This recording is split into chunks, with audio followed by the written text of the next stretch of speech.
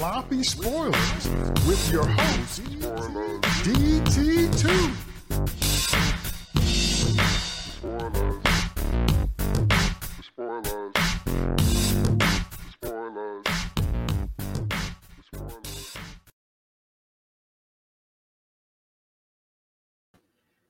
What's up, y'all? It's DT2 Comics Chat here for another episode of Sloppy Spoilers. On this broadcast, we're going to be talking about the first of our series of talks about the Alien franchise. And it's quite fortuitous that we picked this time to do it because of a certain tweet that hit Twitter this week. We'll talk about that as we go. But let me bring in my co-host. So let's say welcome to David Nemesis Howard. What's up, Dave? Hey, what's going on, everybody? I cannot wait to talk about this movie. One of my favorite franchises of all time, barring a few entries. And what's been going on online, definitely looking forward to talking about that as well. So. And let's welcome Steve Shadewing Sellers. What's up, Steve? Oh, doing all right. In space, nobody can hear a bad take suck. and I look forward to dissecting this one for sure. I'm actually one of those people who got into Alien a little late, but I think it'll be an interesting discussion nonetheless. All right, folks, we're going to jump right on in. So this week on Twitter, let me give you her name because I want to get it right. This week on Twitter, L Hunt, ELLE_Hunt, said her argument was in response to Uther Lives was that my argument, horror cannot be set in space.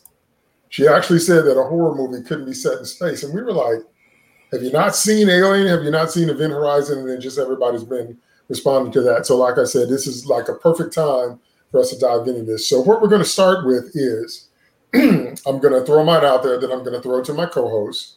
We're going to talk about how we define horror movies, what we think those parameters are. So I'll start with mine, then I'll throw it over to them. For me, a horror film, number one, has a specific monster or species of monsters, one. Number two, there's some type of chase or element that has to do with running from or getting away or trying to put space between the protagonist / the red shirts and said monster. Number three, the deaths are not casual. They're always gory, suspenseful, and there's a lot of jump scares. And number four, normally in a horror film, there's a body count at the end. There's a who survived, which is what concludes that chapter and basically sets up the next one. So pretty simple criteria for me in terms of what qualifies for a horror film.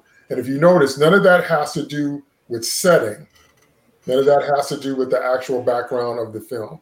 But those four criteria for me, specific monster, some type of chase element, gory, suspenseful, jump scare deaths, and some type of tally at the end for who survives.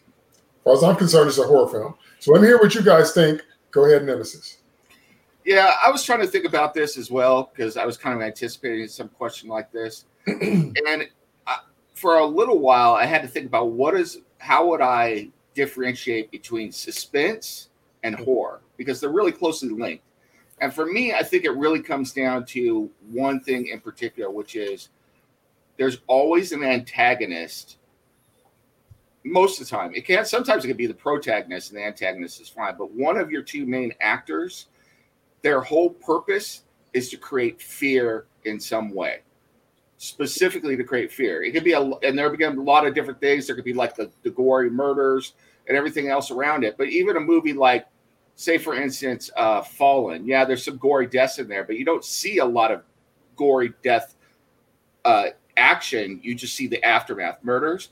But that is definitely a horror movie because the antagonist is it's the kind of character specifically designed to create fear. It's a demon, for those sloppy spoilers, for those who haven't seen The Fallen, Denzel Washington, finish this up, go get The Fallen and watch it because it's great, but, that is a horror movie that doesn't rely on, gore necessarily, but it definitely relies on fear. So that's the main component for me is it's all about fear versus a suspense.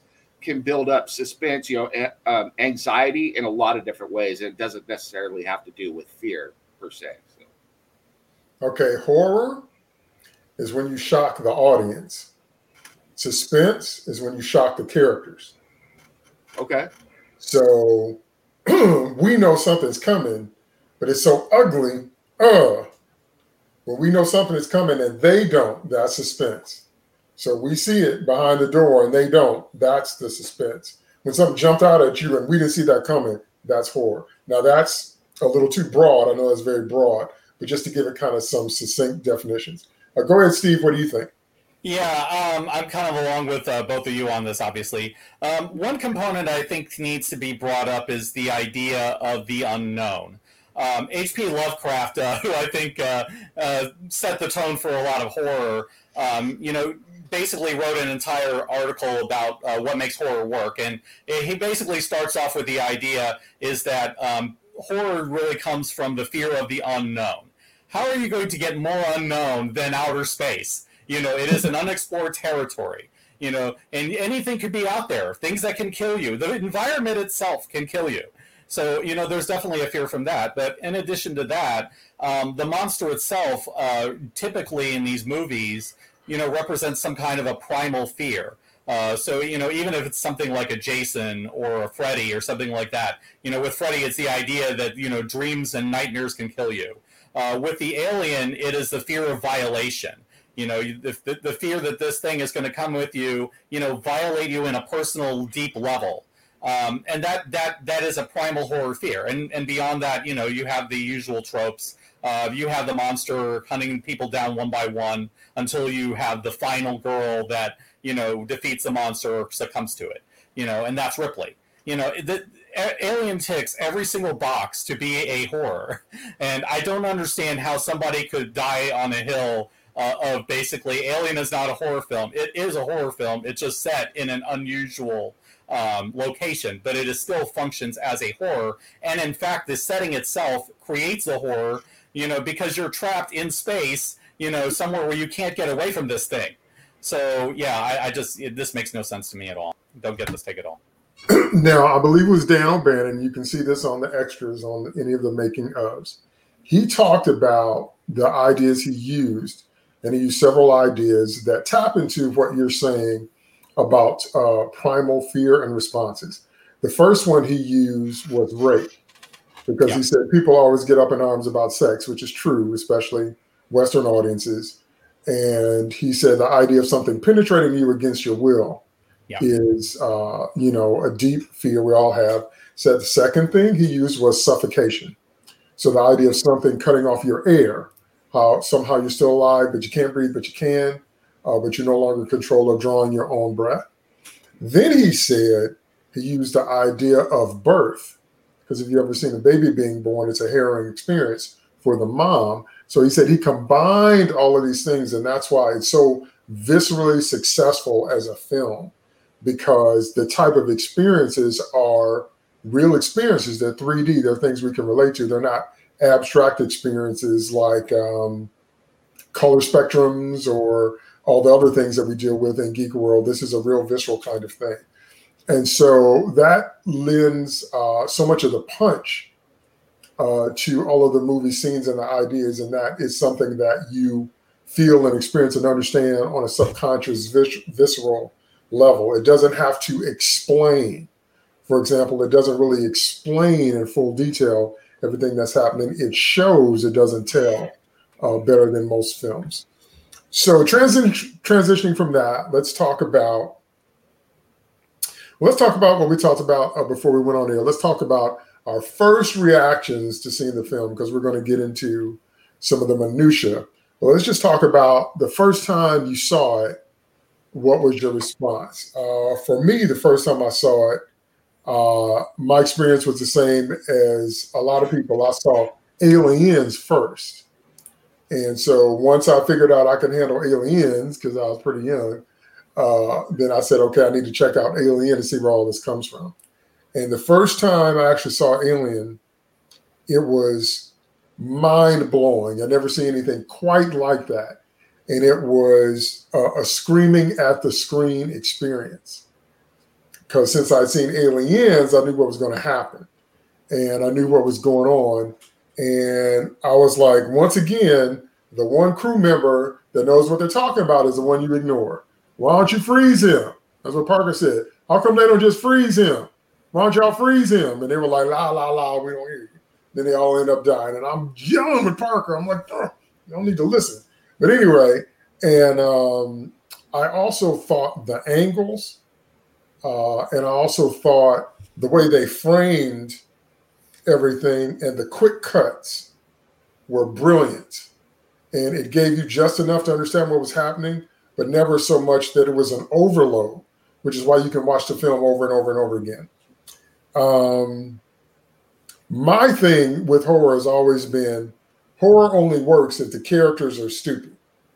So what I like in films is when they write smart characters, where you figured out what to do and you just run into a situation where you're either in over your head or maybe you run out of a resource or something happens that you didn't anticipate. Because most of the time they write lazy humans in order because it doesn't work if the characters aren't stupid. But in a situation like this, they still did some really stupid stuff. But what really made Alien work, and we'll talk about this some more later when we get to cinematography and production values, was the sense of claustrophobia. That's what made this movie work. They got you in that cramped space, and they made you feel like there wasn't really anywhere to go, which all of a sudden limits your options, because even if you're thinking clearly in a stressed state, your options are very, very limited when you're surrounded by the vacuum of space and you're in a cramped space to begin with. So that's what helped me forgive some of the dumber moves, which we'll talk about. So tell me, you guys, what you thought first time you saw this film. Start with Steve. Yeah, I first saw it like a few years ago, so my memories are probably going to be a little bit fresher. I came in, I don't remember exactly why I kind of decided, okay, I'm going to finally watch. Oh, right, because Prometheus had come out like right around that time. So I wanted to see the Alien movies first. That was what it was. So yeah, I went and watched it first, and I knew that Ridley Scott had done some really amazing stuff with it, and what I'd heard was pretty good, and obviously I love Sigourney Weaver, all those things. But when I went and saw it for the first time, I really was blown away by how good it was. I love how well they set everything up. I thought that the visuals actually, I think on a visual level, this is my favorite Alien film, more so than Aliens, with all respect to Cameron. And a lot of it is because so much of it was practical effects, really well done practical effects.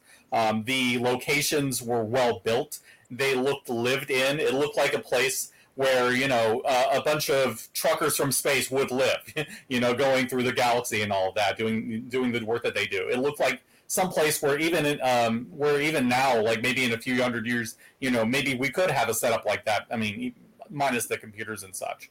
So all of that was really good. The alien itself was a really well done monster. They knew when to bring it in and when not to bring it in. They all of these things. And I love that Ripley is actually a fairly smart character. One of the things I hate about horror movies is how these characters are stupid, like you said, DT. And it's a rare movie where the protagonist is smart. Nancy Thompson from Nightmare is another one. But Ripley actually does some smart stuff in this. She's the one keeping everybody from contaminating the ship. And usually it's because somebody else is messing with her that things go wrong, or not listening to her that things go wrong. In addition to Parker as well. But I would say Ripley is one of the more sensible protagonists, and you like her. And moreover, there's a character arc, and you see how she grows over time. So this I mean, it's a classic. I mean, easily, if it's not the best Alien movie, it's definitely up there with Aliens for it. I mean, really, really great movie. They use one of my favorite tropes, and one of my favorite tropes is the devil in your midst, because there were two. Yep. The movie makes you think there's one, but there's two. So we'll get to that in a minute. Go ahead, Nemesis, first impressions. Yeah, this movie, I'm like you guys. I saw Aliens first, pretty much because of my age. When Alien came out, I was too young to see that movie at the time. So I saw Aliens first, and Aliens grabbed a hold of me. Eventually, I hope we talk about that movie, because already I knew I wanted to be in the military. Just the nature of that movie, and everything about it. I absolutely loved it. But when I eventually could get my hands on a copy of Alien, I had to see it because I wanted to see what led up to Aliens. And so seeing this movie, the thing I really took out of it, especially for the time, was that at this time, the two big space franchises, space movies that I had seen were Star Wars, which was fantasy in space. The technology had a certain look, but it really you didn't concentrate on the technology. The only technology you really wanted to know about, especially in the first Star Wars, were the lightsabers and the fact that Death Star could blow up a planet. Other than that, you didn't really care. You just were there to enjoy it and have fun. The other one was Star Trek. You could never confuse the technology and the surroundings of Star Trek, which was clean and modern. I mean, even in the original series, it looked, pristine, to Alien. And then I saw the Alien movie, and for the first time, and maybe this is part of sucking you into that horror and making it just believable enough that it gets that much scarier, because this looked like something that was, if not near future, possible future, very possible future. And it definitely had that feel. And from the beginning of the Alien movie, when they go in and the ship is quiet and silent because they're all in, and then all of a sudden the machines start to come to life, the computer starts to come to life, and you hear the printout.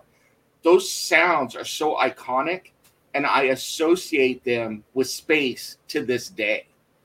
And this is decades later, because it just felt right. And it had enough in common, because we weren't that far removed from the Apollo missions in NASA, and we were right in the middle of the space shuttle missions. It felt like something that was built on that technology and just continued on, so it definitely had that feel. And so I know I've spoken a lot about the technology and not the horror aspect, but that's the part that really sucked me into the whole setting and made it that much more. It made me put my my deniability. It may be, I forget what that's called, but when you set everything aside and you are invested in the setting and you believe it, that really sucked me in. And that's what I took from this film right off the beginning. And then there's so many other elements that are just great about it, but that's the part that I really love every time I watch this movie, and I've watched it multiple times. So, all right, and that's a good segue into production values. Let's talk about those. If you've seen, again, any of the extras, you understood that they took old-fashioned tube TVs and flipped them around and used their backs for the stuff in the wall. They used parts from real airplanes. So everything that you see on the screen is actually something you've seen in life in a different context. Your brain subconsciously knows that. So even if it's in a different configuration or shape that you're not used to, you know that it's a tube or a valve or something you can relate to. And it added to that gritty feel, but it was the camera angle that kept everything tight and claustrophobic, so that continually we're not dealing with a lot of space. So another thing you mentioned was about, there was a stark contrast between the sleek aerodynamic cut through the air style designs of Star Trek and Star Wars and the Nostromo, because it basically looked like 4 nuclear cores vertically glued together with some Legos floating through space at 0.5 mile an hour. Mm-hmm. So it's a completely different kind of thing. There wasn't anything sleek or fast, or there wasn't. You didn't feel like there was necessarily power in the ship. It was just there to kind of keep them alive. And then, of course, everything about the alien itself, going down to how they used real cow guts when the egg opens, and that lace is actual cow guts, and how they used real chicken skin, I believe, and then they used oysters and squid parts when the facehugger was cut open and they were examining it. So, I mean, you can't get any better than real guts in life when you're trying to describe monster guts, So there are all kinds of tricks like that they did. So let me throw on my writer's hat for a minute and say, this is what you want to think about when you're a writer. This is called world congruence. And what that means is that once you immerse your audience in a world, everything they read and hear and see reinforces what you're trying to say. Nothing jumps out as out of place based on the story world as you've established it. That's what makes an experience powerful, when you set a tone and you maintain the tone. Okay, so let me hear you guys' thoughts on production values. Nemesis, you go ahead. Yeah, I think that I haven't watched a lot of the director's information on it, but this is just me looking at the film. Mm-hmm. It didn't look like a super expensive film to produce, but the way that he did it, the way Ridley Scott presented it, what you just said about using known objects and everything. Once again, it had that realer than real feel. There's a point in the movie, for all of you sloppy spoilers is coming up, when the Nostromo, this big old huge ship that's really designed to just be a tug in space. It's a tugboat. They decide to go and land. And just the very act of landing, and they do a successful landing on the ship, causes the ship to break. Because this thing, even though it can land, it's not designed to land, And it looks like it's barely being held together. And it makes the character of Parker, and I can never remember his name. What's his name? Brett. That's right. Brett, yeah. It makes Parker and Brett, it immediately makes them sympathetic characters in your eyes, because these dudes are the two real working dudes on the ship, and they're getting screwed over. I mean, they really are. I mean, they're overworked, underpaid, and they want their money, and now they're doing this shit, excuse my language, and then an alien's going to be on the, and you're just like, man, what do these guys have to do? The other ones, we could talk about them later, but those two definitely, you're like, oh, man. And you look at the ship that these two are tasked with bringing together, and it's funny because our protagonist at first is not a sympathetic character. The first time we meet Ripley and she's going down there to chew some ass of Parker and Brett, we're like, come on, man, get off these guys' butt, So it's definitely interesting, and I very much like that. But back to the production value, I mean, I would say that even with the alien is not as refined as the alien suits in other movies. Probably the pinnacle of the alien suit is Predator versus Alien, the first one. That's probably where you had the pinnacle of the alien suit. But they knew their limitations, and so he shot it in such a way that by knowing that, if he had shot it in full light, it would look terrible, it made it that much scarier. So I think that's the mark of a very smart director, is that he knew what he could and could not do, and he accentuated the positives and tried to minimize the negatives. And that is, I think, true for all of the production value through this whole movie. And that's what makes it work. The budget was actually $11 million. Can you believe that? Yeah. $11 million. Wow. Go ahead, Steve, production values. Yeah, I mean, they're off the charts. I mean, like I said, I really do think this is the best looking movie, at least of the films that I've seen. And yeah, I have to say, a lot of it is that they did a good job making it lived in, and they just use simple things that you can find anywhere. One of the things I really like is that there's a coffee machine in there, like they're using actual coffee machines that we would use today. They had that little bird thing. Remember those from the 70s? Yeah, just little things like that made it feel real. And being able to use remains of basically animals and things like that, to make all those practical effects, because you have to get all the blood and guts from somewhere, and now you can't CGI it. Back then they had to find some other way to do it. So yeah, you mix these chemical concoctions that you pass as blood or acid, and it worked, and they did a really good job with that. The costume designs are amazing. And I will say, I have to give credit to the actor who played the alien. From what I gathered, this was a guy that the production designer found in a bar. And he's a Nigerian actor, and he only appeared in this movie. A guy named Bajali Badejo, I believe his name was. Outstanding guy, really, really great in the role. A lot of it is his movements and whatnot. But it also helped that you had all of that. And then on top of that, you had H.R. Giger designing all of the sets and all of these things. And not only did the places look lived in, but even that one scene aboard the space jockey ship, it just looks completely, or as they call it, the big croissant, which is what they called it, the big croissant. It looks like a absolutely alien ship, and it visually fits all of the themes that we're talking about. You know, all of the basically double entendres, shall we say, the visual ones. They're all in there, and it's because they got this out of the way, Swedish artists to make it look good and to come up with this stuff, and then they just built it. I don't think that there's another movie like this, really, not even in its own genre. That's right. Giger called it biomechanical art. Yeah. And it was a combination of just a bunch of really weird kind of perverse things kind of all juxtaposed together, and very horrific, very sensual, very alien, with different types of angles. It was just really, the stuff I guess he saw in his head, but it worked for the film. Now, in terms of the actor, some stuff says he was 6'10", some stuff says he was 7'2". So super tall, somewhere between 6'10" and 7'2". I heard 6'4". What'd you say? I heard 6'4". Okay. So, but now that leads me to a very interesting point. Then we're going to talk about the characters, but I got to throw this out because you guys brought it up. A long time ago on IMDb, I saw this argument for the first time.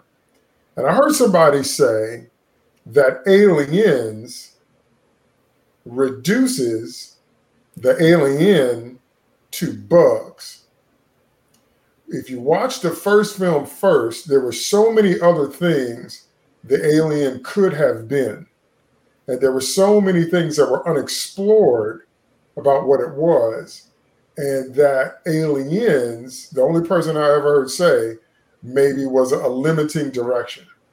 I found that very interesting. It took me a long time to even warm my mind up enough to consider that point of view, because Aliens is my favorite film of all time, bar none. So I'm like, well, hear no criticism. But I just thought about it. So I went back and looked at Alien with that frame in mind. And I could kind of see what they were talking about, because we see so little of the alien. We see the first stage of its life cycle, but we haven't been introduced to the Queen or the engineers or whatever the space jockey was, or whatever. All that comes later. But we really have no idea what that thing is. And we don't see enough of it to get an idea. And a lot of people don't even notice that it has 6 fingers, doesn't have 5 fingers. And then later on in mythology, we find out it takes the shape of its host. So it looked humanoid because it came out of a human, which means if it had come out something different, it would look different. So there was a lot of different places they could have gone. And they said that Aliens reduced them to just, basically steroid cockroaches. So I thought that was a little harsh, and I thought that was a little extreme, and it still doesn't take away from how much I love the movie, and I still don't agree with it. But I thought it was an interesting perspective. So what I want to ask you guys is, if you had made a follow-up, so let's throw Aliens and everything out of our minds, and let's go back and say Alien is all that we know. So if they had tasked you to write a follow-up, where would you take the story after Alien? Start with Steve, and then I'll give mine last. Yeah, oh man, that's really an interesting thought. Yeah, because it's kind of hard to divorce yourself from all of the stuff that came later. I certainly would not have done what the later movies did. But I kind of think that we can't completely know what the alien is. I think that you really have to keep the element of the unknown, because the more that we learn about this thing, the more that we find out about it, the less power the horror has. So you kind of have to maintain.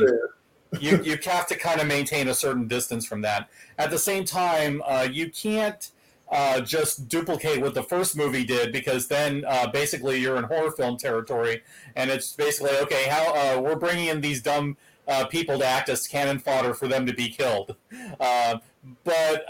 So you kind of have that problem. So I can understand why Cameron did what he did, which was to go in a completely different genre of science fiction. I think I probably would have done like some kind of different genre in there. I would have to think a little bit about exactly which other genres within science fiction would really work for that. But I would say that basic thought was the right way to go, and I would probably do something, just completely out there that we haven't seen at all. But again, just kind of off the top of my head, I'm just spitballing on that. Okay, Nemesis, go ahead. What do you think? I think, like Steve, I definitely agree with Steve. It's definitely hard to get everything that came afterwards out of your mind, including your comment just now about being bugs. And I don't think that being bugs is necessarily a bad thing. Being bugs doesn't necessarily mean they're not intelligent. Right. I just think it's the way their society is built. I was thinking about that. This is off the top of my head, so please critique it. But I think I would have done something with a colony team on the same planet, so LV-426, that shows up. And I think what I would have done is that you find out that the Crescent ship, the space jockey ship, crash landed on LV-426 and broke into a cavern system. And so they were originally exposed and infected, by these aliens that, they had an ancient culture that lived underground or something. And so when this colony team shows up and they eventually find this stuff, we build a little more mythology by them finding the entrance into this system and going down into these caves. And then, all hell breaks loose from there. We expand the mythology a little bit, but we have this, fledgling colony, kind of like what you have in Aliens, but without the Marines. So they're there. And then you have a pure horror movie where now you have, a different kind of group, but they're stuck on a planet without any help. And then maybe it would have led into a movie like Aliens because, they're being overrun as they've uncovered Pandora's box, So figuratively, they've opened Pandora's box underneath the surface of this planet or something like that. So, okay. Well, I must concur with both of your opinions that trying to divorce everything that we know happens is a difficult task. But here's what I would have done. And I'm not saying this would have been better. It's just what I would have done. If you know the original ending of Alien, the original ending of Alien was that the alien defeats Ripley and bites her head off. The last shot of the movie was the alien speaking with her voice. So that monologue of "This is Ripley, last survivors in Nostromo signing off" was coming out of the alien's mouth. That was the original idea. So if we didn't do that in the first film, I would have set up something like that in the sequel. Number one. Number two, what I would have done is I would have given them abilities like that we didn't know that they had in the first film. Number three, I would have given them the variations on a theme. So they wouldn't all be black. They were like, one would come out and it was stark white. Why was it white? That kind of thing. And finally, what I would have done in a twist was I would have flipped the script on what Weyland-Yutani thought they were doing. They thought they were going to get something for bioweapons engineering.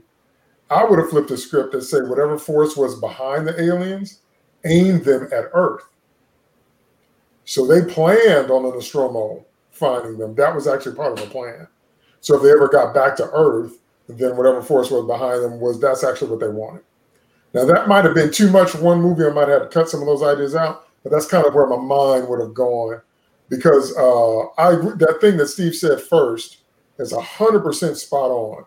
The more you know, the less scary it becomes. So the more you pull the camera back and the more you expand the lore and the mythology, which is why I think Cameron's movie was so perfect, because they're scary. They're everything that they were, they are again. But now we met the Queen, which changes the game. So I think what he did was perfect. But that's what I would have done, because you have to up the stakes without completely destroying the mystery.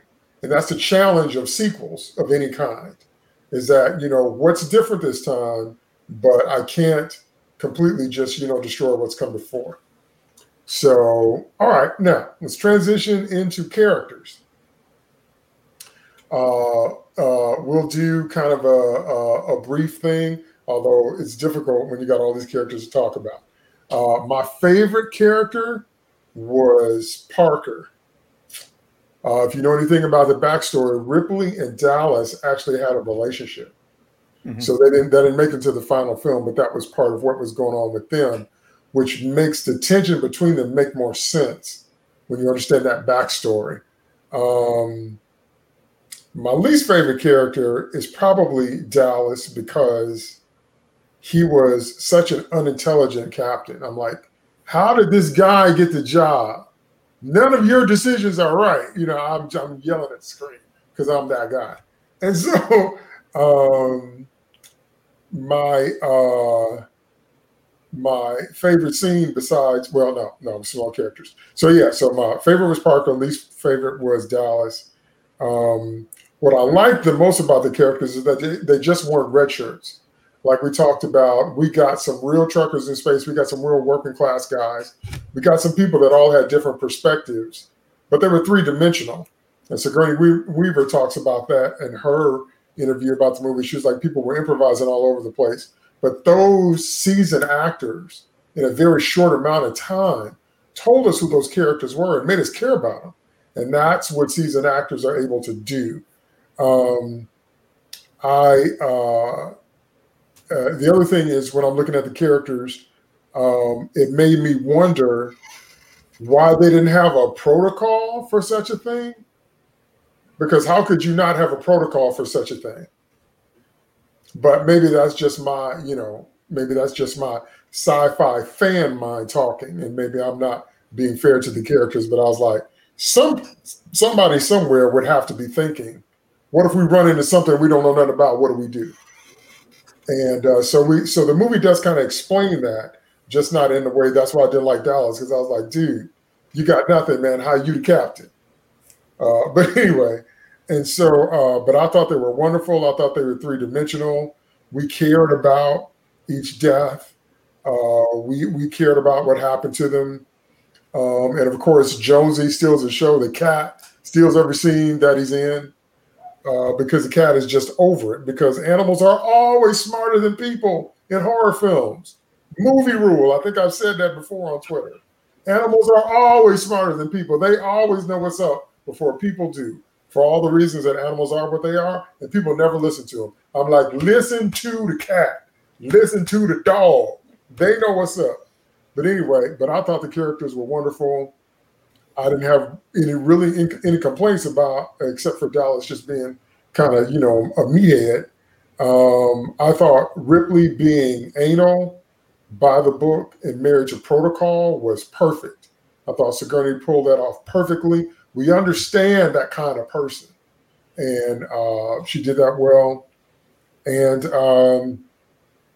the only other stupid move was at the end, when Parker and Lambert die. I was like, no, that's not the way to deal with that. But anyway, they were stressed. I'll cut them some slack.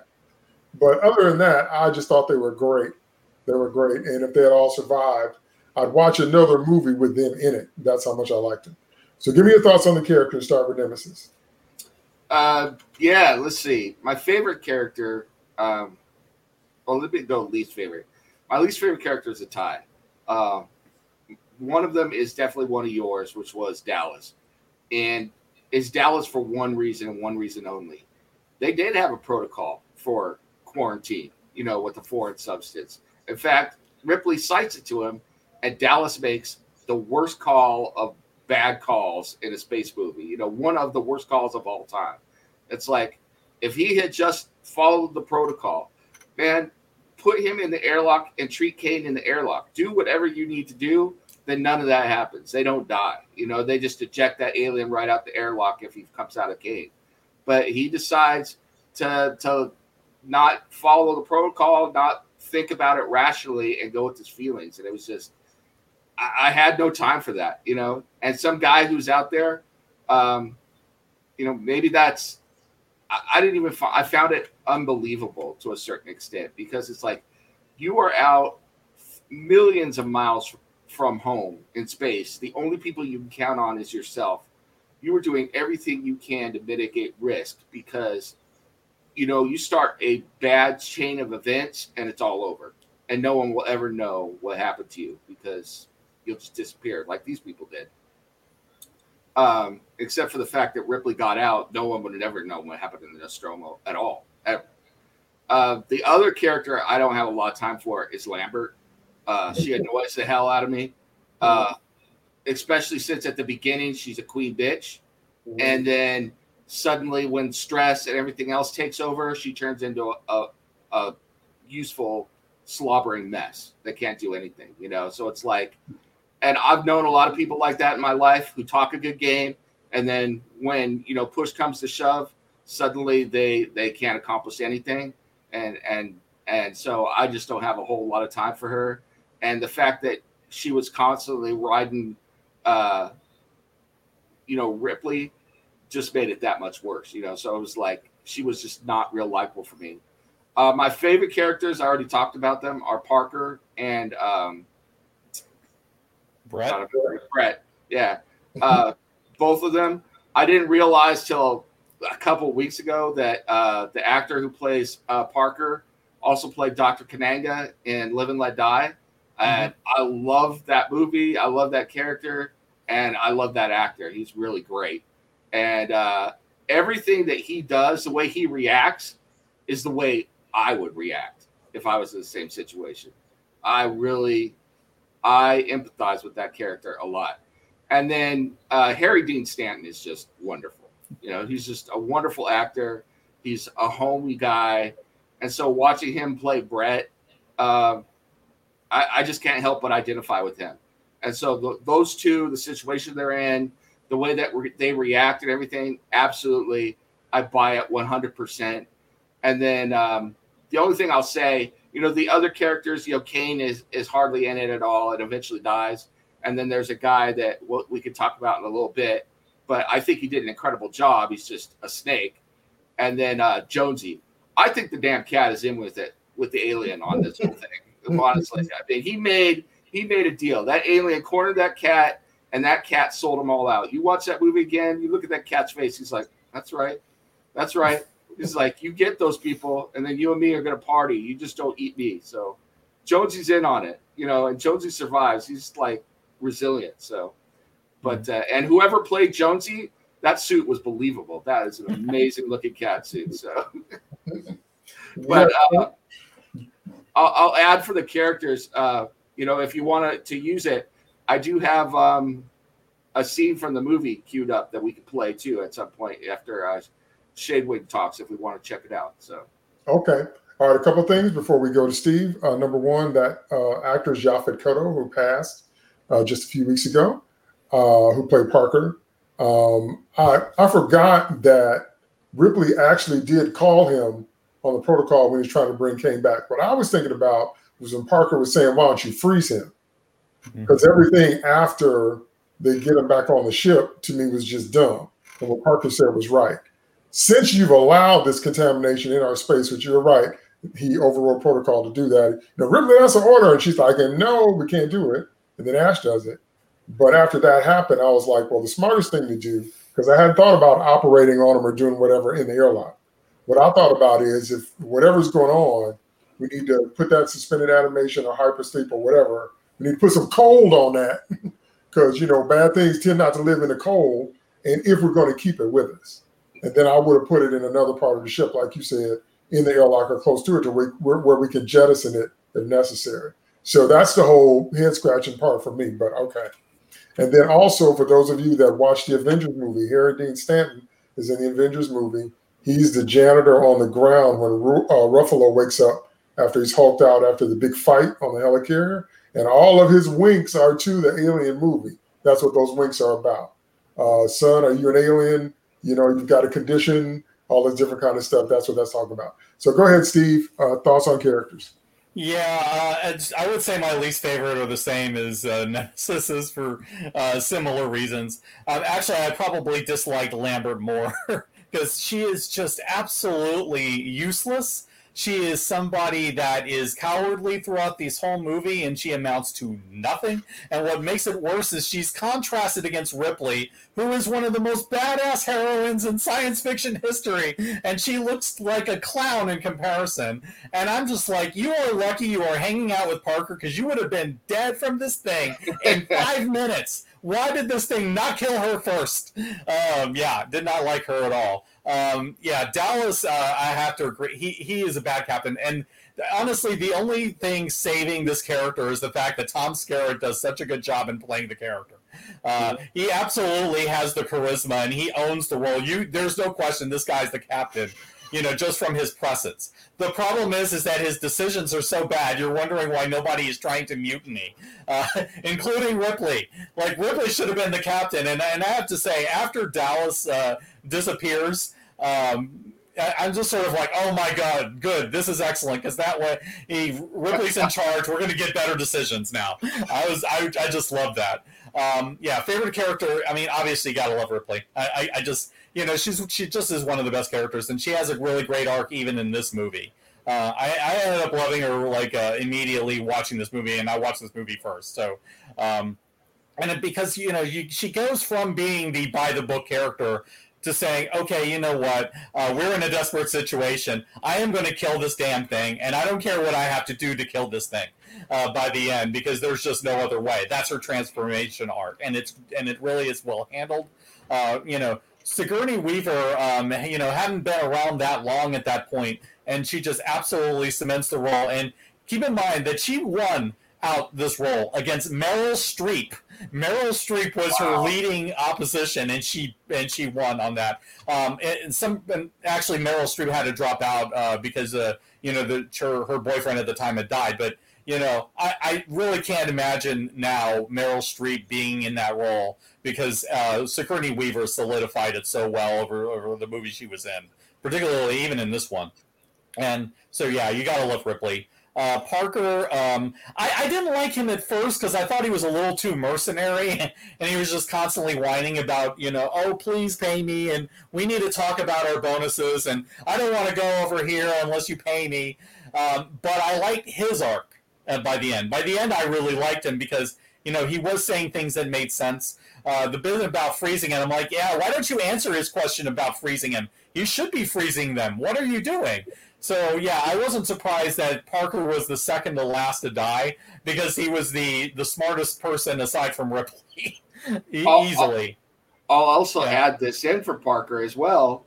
When the alien first hatches or erupts from the chest and it's vulnerable, who's the person that immediately reached for a knife and would have ended the whole movie right there, because he would have put a knife through the alien? Yeah, it was Parker. Yeah. I mean, he's practical and he's pragmatic and he's sensible, so you like him for that. And plus, you need that kind of guy in the situation, particularly by the end. So he's the survivor, and I really think that he's the only reason Lambert was alive, because he was protecting her the whole time. So got to give him props for that. He did look out for somebody other than himself by the end. So I got to give him that. Although Ash, I have to say, I just have to chime in real quick on Parker, though. It's like, when he saved Lambert, I don't know about you guys. I hope somebody else is with me. I was sitting there going, Parker, don't do it. She's not worth it, man. It's like, save yourself, brother. She wasn't. Get out of the ship. She wasn't worth saving. No, I agree. It's kind of like Dallas in that respect. But yeah, Ash. The twist about this character, I think, is not we're going to talk about him in a minute. Hold that. Yeah. I'm not going to get into it. I'm just going to say that it wasn't foreshadowed sufficiently. So by the time that it comes around, it's sort of like, what is this? And we'll get into that a little bit later. But Ian Holm, who you probably would know better as Bilbo Baggins from Fellowship of the Ring, is very good in it. I mean, I will say that his performance is excellent. And then John Hurt's always good. I'll always think of him as the War Doctor. So yeah, it's always good to see him here, even though his character doesn't amount a whole lot. It's nice to see him here.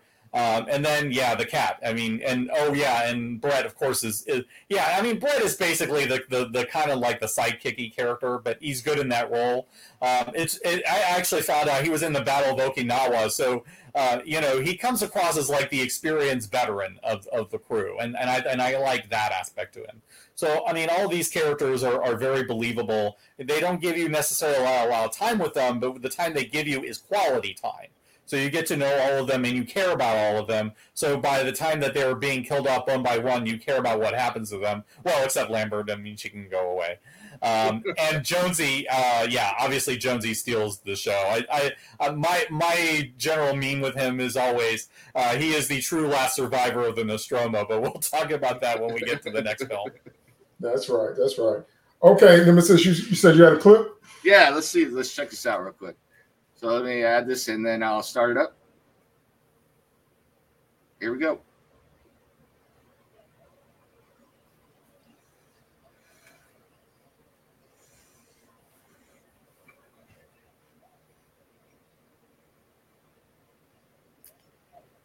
Kill him now. Once again, Parker is like, trying to get the thing in his mouth if he's gagging.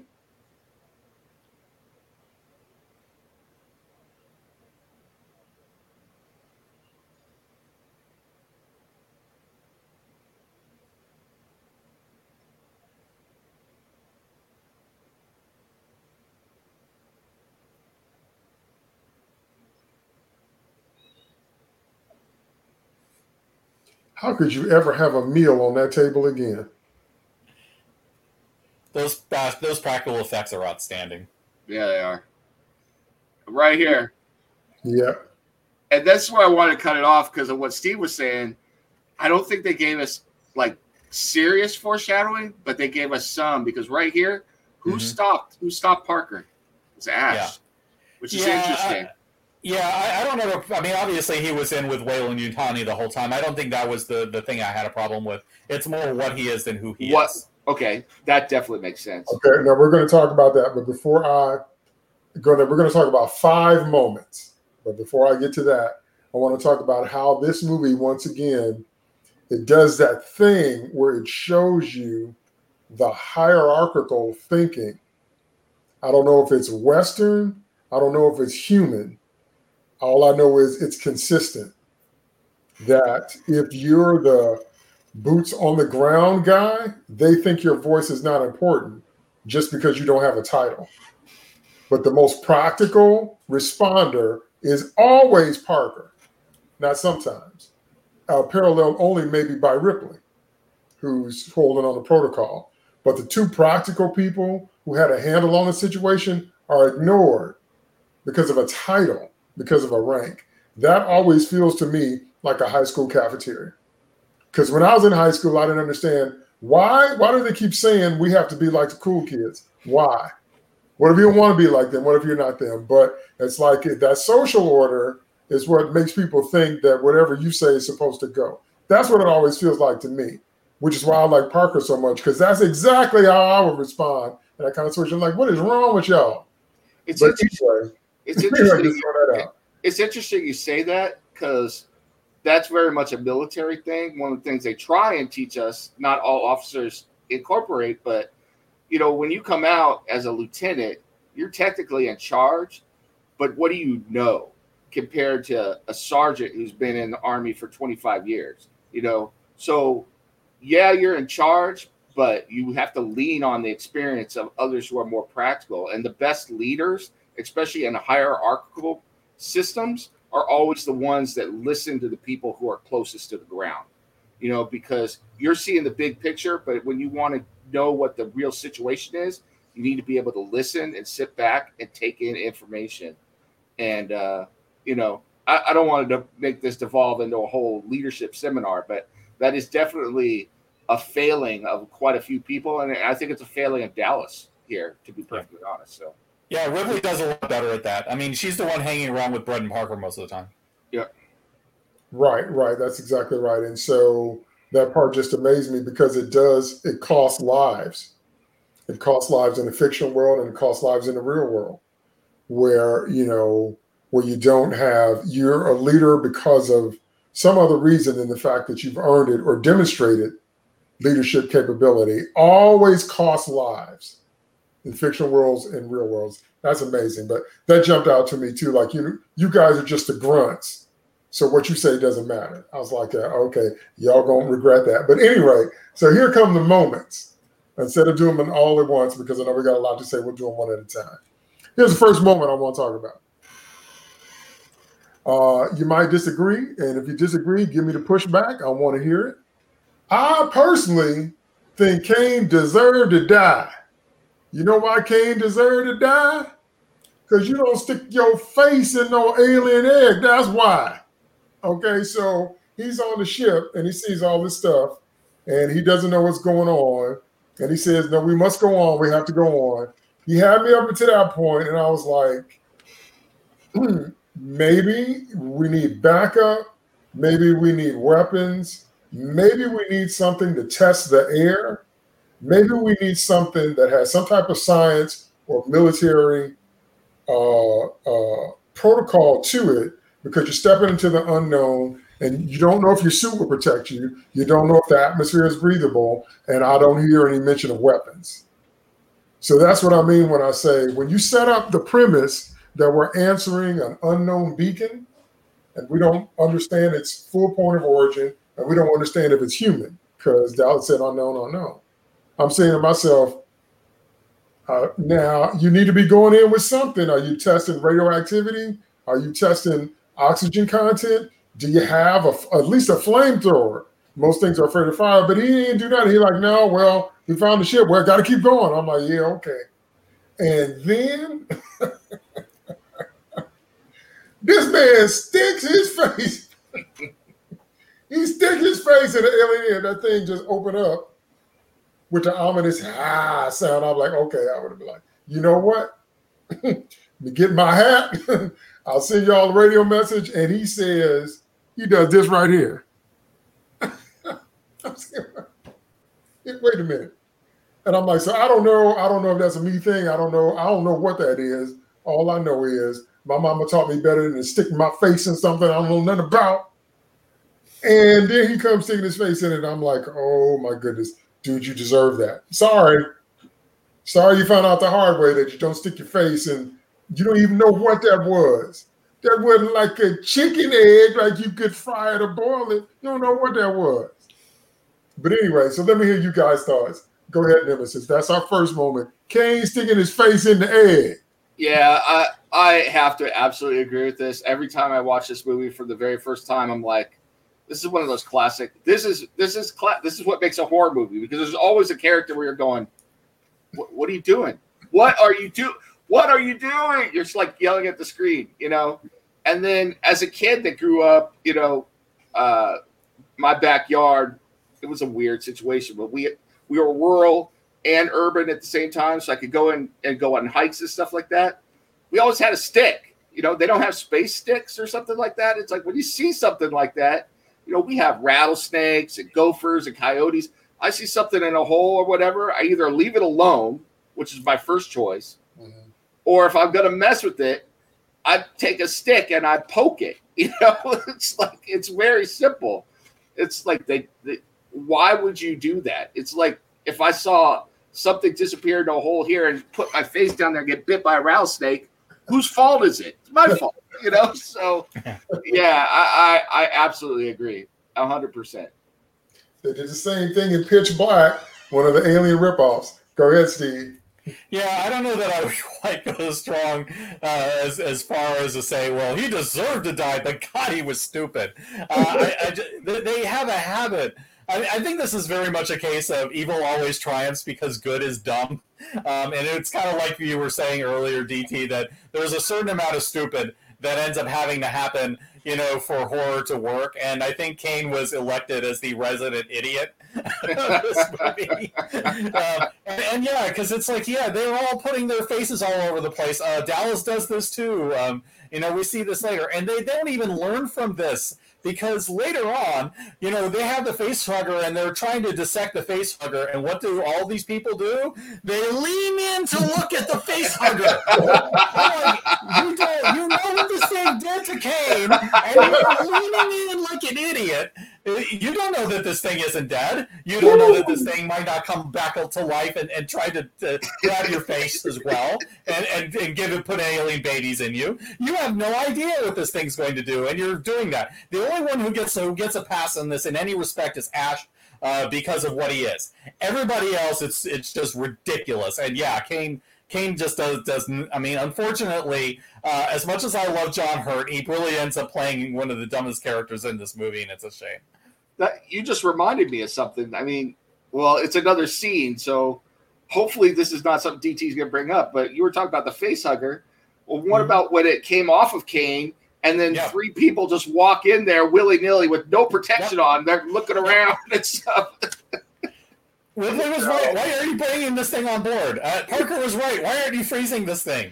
You know, anything sensible that they could have done would have been better than what they actually did. It's just, I mean, between Dallas and Kane and Ash encouraging it was just a disaster. Yeah. Now, it's not fair for me to say this next thing based on 2020 experience, but I'm going to say it anyway. My thought is also spores and anything that's airborne. Mm-hmm. Because you don't, if we're dealing with an alien entity, you're just assuming, does it use oxygen, nitrogen, methane? It was feeding him oxygen, but we don't know how it breathes, if it breathes, or what that means. But you don't know what else it's carrying. We know enough about rats and flies to know that maybe you don't want to stick your face in a nest, but here we are in outer space with something that's unknown and uncategorized, and we don't all have on our helmets or filters or maybe a line where it says, I've cranked up the air filters to clear the air, just something like that. Yeah, but I'm like, they did the same nonsense in Alien Covenant, and they actually did use the spores in that. So that's one of the reasons, among many, why I despise that movie. Yeah. Oh Lord, when we get to that one. Anyway, okay. So that's moment number one. Here comes moment number two. Moment number two is the one we just saw, the emergence of the chest burster. That James Cameron said Ridley Scott made a movie that shocked the world. That shocked the world. That scene is probably, if it's not the top, it's top three of the all-time scary, shocking moments ever captured on film. So my response to that was, I wouldn't be eating no more spaghetti off that table. But anyway, my response to that scene was, how come it wasn't foreshadowing with Ash, but I would have been like, how come this dude is talking about don't kill it? What do you mean don't kill it? You know what I'm saying? Like, why is that your reaction? And we're going to talk about Ash in a minute. We're going to let that rip. But I'm like, well, what you mean don't kill it? Because in movie rule, find it on Twitter, there's always somebody on the crew that's more concerned about the rights of the monster than the people they killing. I can't with that. There's nothing in my brain that makes that okay to me. I don't get that. So, but when that thing came out, when it first cracked his chest, they froze. I would have left the room. I would have been like, okay, I got to bounce. Whatever's happening next, I'm not going to be close to that. Because when it first happened, they all froze. And what's clear is that you hear the blood spurt, you see the blood splat, and then they're all like, what? And I'm like, I don't need to see the next thing. So give me your reaction to that scene. And maybe I should cut him some slack because it's heat of the moment. Maybe. But I would have left. Go ahead, Steve. I think we all would have, so I don't disagree with you on that. Okay. As far as the chest burster scene goes, I mean, it is one of the classic scenes, and I mean, you can see like all the practical effects and how well they did it. You know, how well they showed the blood. You know, how well they showed the cuts back and forth from Kane, to the other characters trying to stop this thing from happening. You know, all of this is generally really, really well shot. The chest burster as it comes out, I mean, it looks really, really believable. There are times when it looks a little comical, but given that this is like early 1980s technology or late 70s, I'm sorry, I think it was 78 that this came out. Yeah, I mean, you can really definitely forgive that. But and I will say, it definitely is a movie that will make you lose your lunch, and a scene that will make you lose your lunch forever. It really is that well done. But I will also say, I really like that they set it up, really slowly, and how Kane slowly starts getting worse and worse until he starts having the violent reaction. And I kind of like the Last Supper aspect of that. This is the last time we see the crew together before the deaths start happening, and they get these relatively quiet scene with them just being a crew for the last time, and then it's just violently destroyed by this chest burster ripping its way out of Kane in a violent way, and it's gruesome and it's brilliant. Aside from little things like, why aren't the characters running, or why aren't they killing Kane or killing this thing? Why are they letting this alien run out of the room? Aside from little things like that, I still think it is one of really a beautifully shot scene, and one of the great horror movie scenes of all time, really. And the actors weren't entirely sure what was going to happen, so a lot of those reactions are legitimate. Like when Veronica Cartwright gets sprayed with blood, she's like, "Oh God, that was real," because she didn't see that coming. Go ahead, Nems. Reaction to that scene. Yeah, I got a couple of different levels of feeling about this scene. I think it's great. Every chestburster scene in every movie that features aliens is shocking to me, which is surprising. It doesn't matter how many times I've seen it. Doesn't matter how many variations I've seen of it.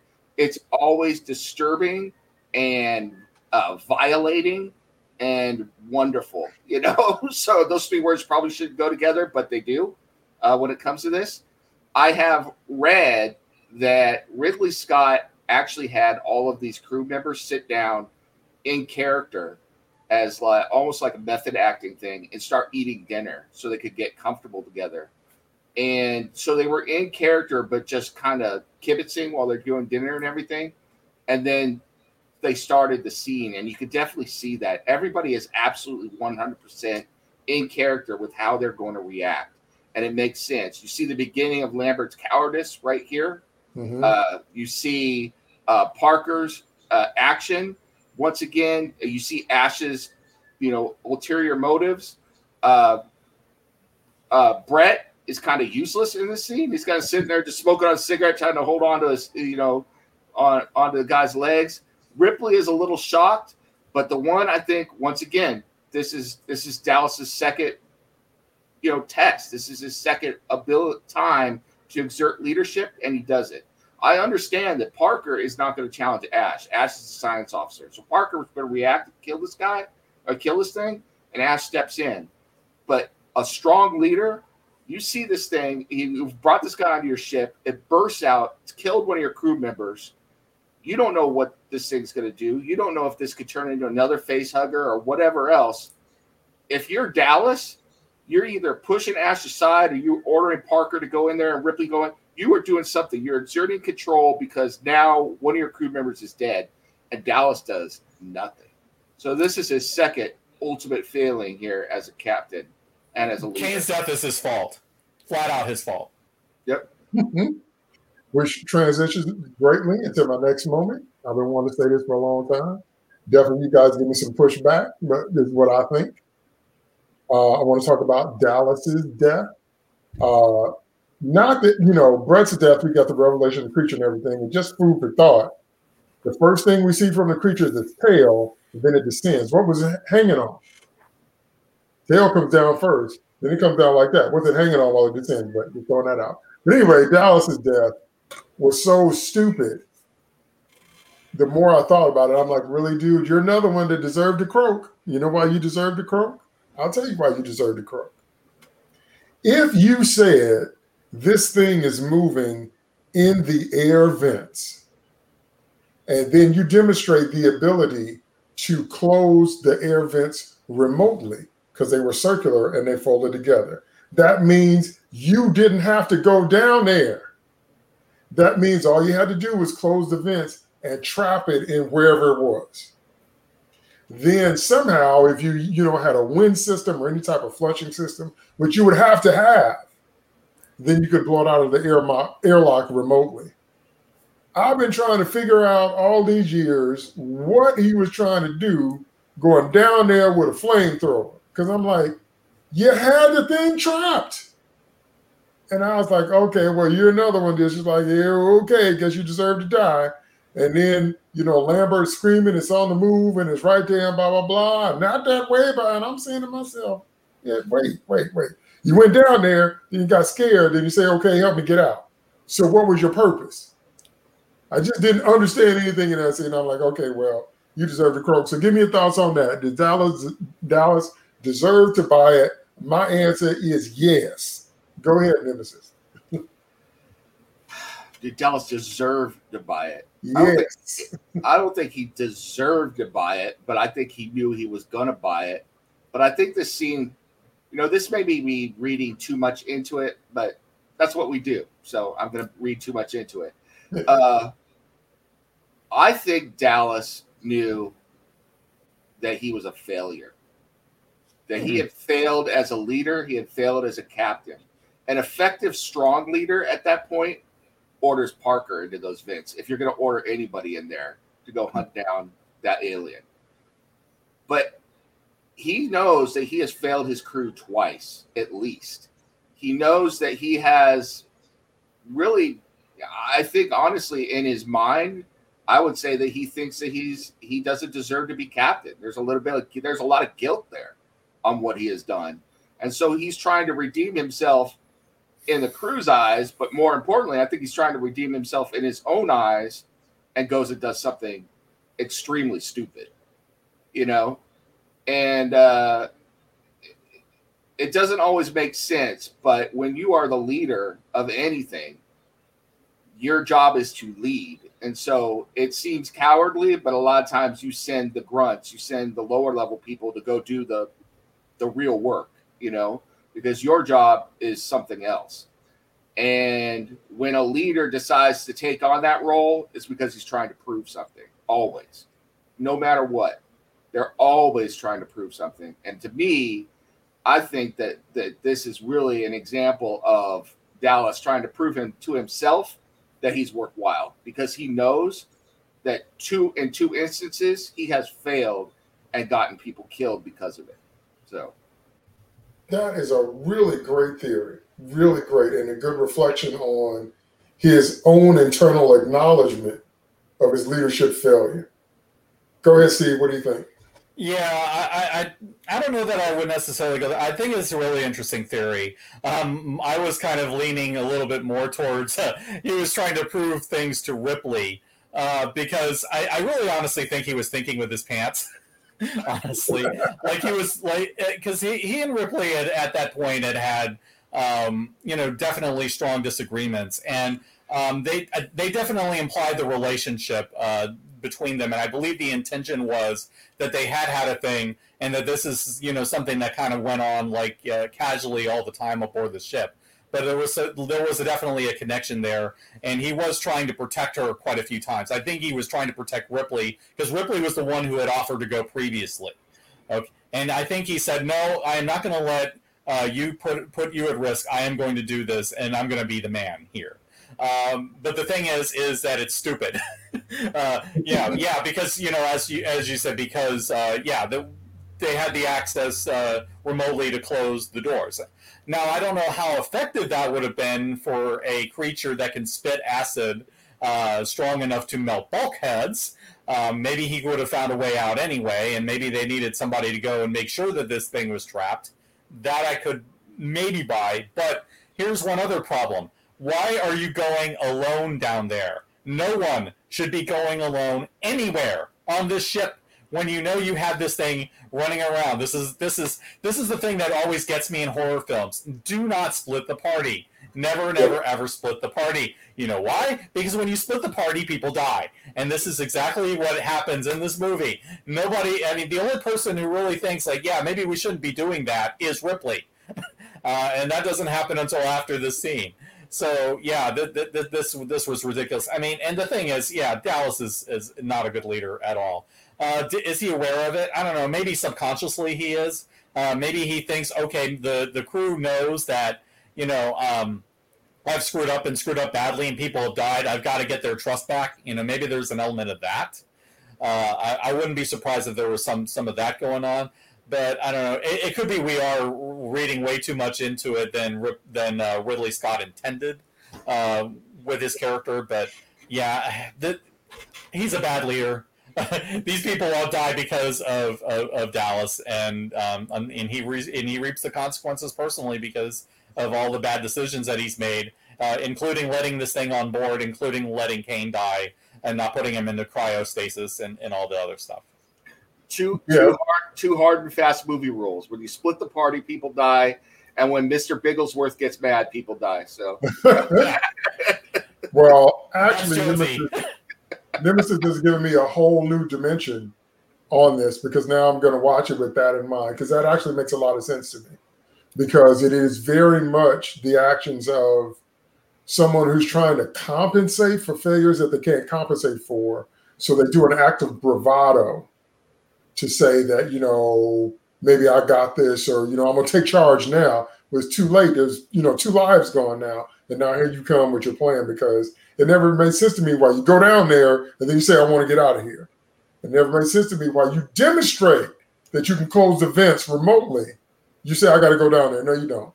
But anyway, that makes sense to me now. Someone that's embarrassed and realize I have messed up. So let me look macho maybe in my last minutes of life. That's making a lot of sense, actually.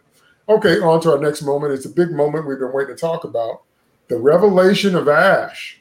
Okay? Sloppy spoiler alert if you haven't seen this movie from 1979. Sorry, got to spoil it for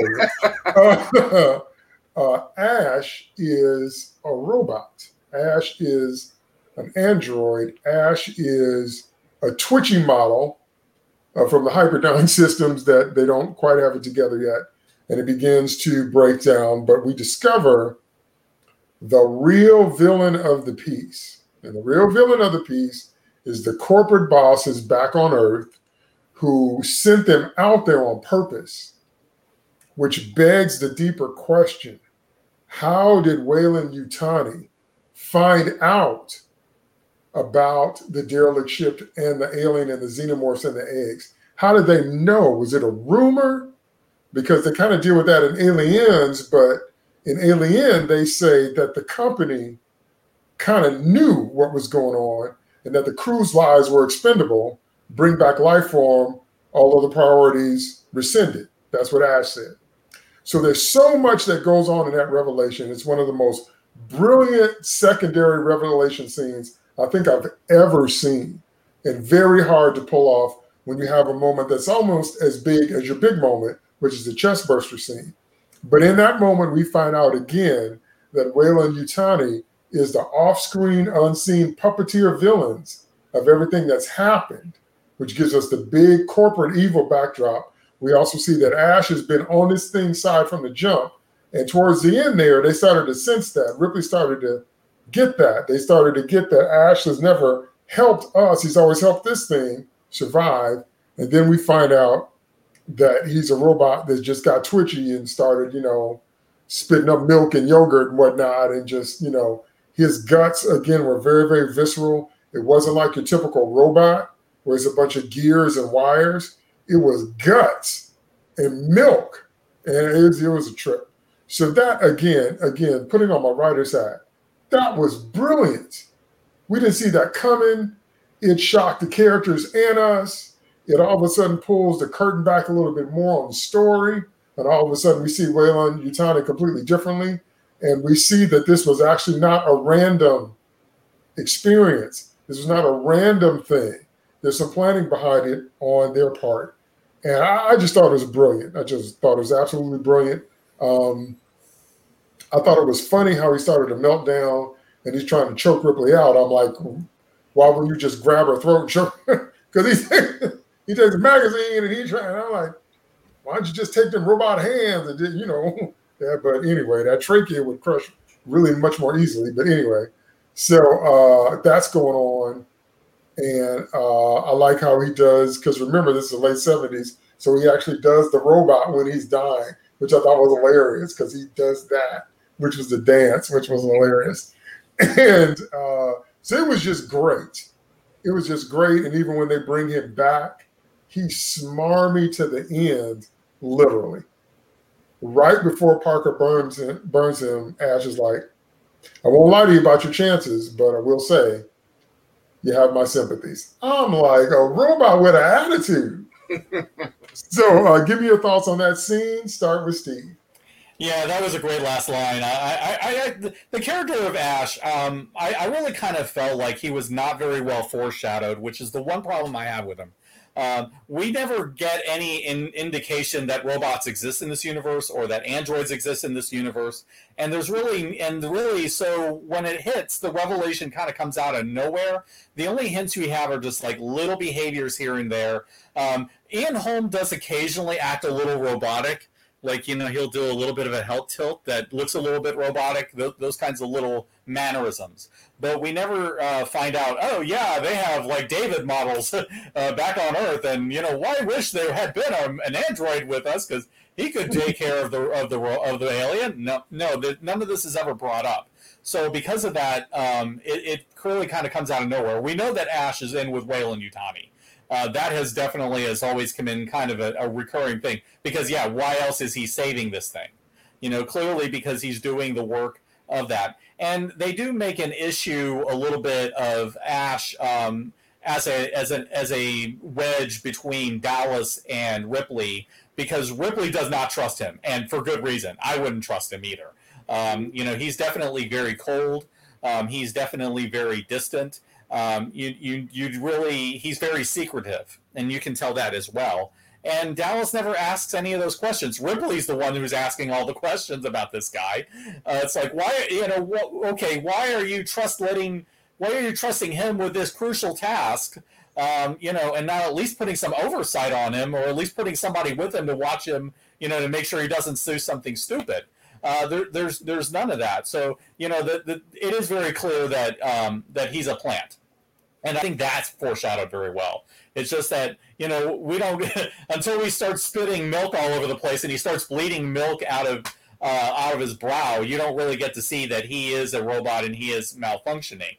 I will say that I like the way androids have generally worked in the series, and I will say just kind of very briefly that one of my favorite things in Alien is the worker Joes from the Alien Isolation video game, because they show how creepy these robots are. And I feel like they drew very much from this movie with Ash in showing how creepy, these robots are because they are so soulless. We depend so much on them. And so when they turn on you, it is an absolutely frightening thing. And so they play the horror, not just with the alien, but with Ash. And so, it really works. And he's a very, very smarmy villain till the end. There is definitely a humanity, or I don't want to say a humanity to him, but they replicate certain human behaviors with him enough that he can pass for human. And I find that really, really interesting as well. Yeah, he's an interesting character. And I think Ian Holm just absolutely nailed it. Great actor. I didn't mind there not being any foreshadowing because I thought it added to the punch of the reveal. Mm-hmm. But, that's what we call a retro reveal, in that it changes everything you thought about the movie up to that point. So that's what I thought at its core is just brilliant. Go ahead, Nims, that scene, the reveal of Ash. Yeah, I agree with Steve that they didn't do a very good job foreshadowing that he was a robot. The first time I saw this, it came completely out of nowhere, and every time since then, it still comes completely out of nowhere, which means there really was no, foreshadowing. There was no way to know that he's a robot. You can't go back and look at anything really and see that. With you, I'm kind of like, I let it go. And honestly, to be honest with you, I think, and this is once again me theorizing, I think Dallas knew he was a robot. I think Dallas knew who he was. That's why Dallas defers to him in certain situations, because Weyland-Yutani put a robot on there as their representative. And so here's me trying to get an A in my English class from the English professor here, having the robot as the extension of the company gives the company that robotic, soulless exterior, that functionality that you want. It's like the arm of the company is this thing that doesn't take human emotion into account. It doesn't do any of that, and it admires this alien and its purity and stuff, and it's horrible, and that reflects on the company as well. And I think that's a deliberate choice, Oh, go ahead, Steve. You look like you're. No, I was just going to say it makes sense that Dallas probably knew. He had access to a lot of information through the ship's computer, and the ship's computer probably told him any number of things. It's certainly possible that could have been part of it. Yeah. Well, they say that in Aliens, because Burke says we always have a synthetic on board as standard practice. Uh-huh. So I agree with you. I think Dallas would have had to have known. Yeah. And then the other thing I'll add is that, and this is going to go to your comments about the magazine. To me, I don't know, maybe it's just saying some bad stuff about me that I would even know this. That is a particularly horrible way to die. You can't kill somebody that way and suffocate them. And to me, it made perfect sense. And it made Ash that much worse, because what he's doing there is that if Parker never comes in and sees what he's doing to Ripley, and Ripley just dies, it looks like she just died. There's no marks on her throat. There's nothing. Okay. And so she's dead. And you could blame it on any number of things, but she's just dead, and you never know what happens, and that makes it even more insidious, that what he's doing. So I thought that was a nice touch and pretty horrible at the same time. So no, that makes a lot of sense, because unless you have extreme forensic skills, then you can somehow detect a magazine imprint around her lips. Yeah, there's no other marks. That makes a lot of sense. No, that's great. That's great, actually. So I'm going to watch it with all this new stuff in mind now. That's why I love this stuff. Okay, next moment. And again, give me all the pushback you need. But this is another one I've been struggling with ever since I saw the film. When they decide that they have to have more oxygen tanks to get away in the shuttle, Parker and Lambert go down to the oxygen tank room and start making enough noise to wake the dead. And I'm saying to myself, what did y'all think was going to happen?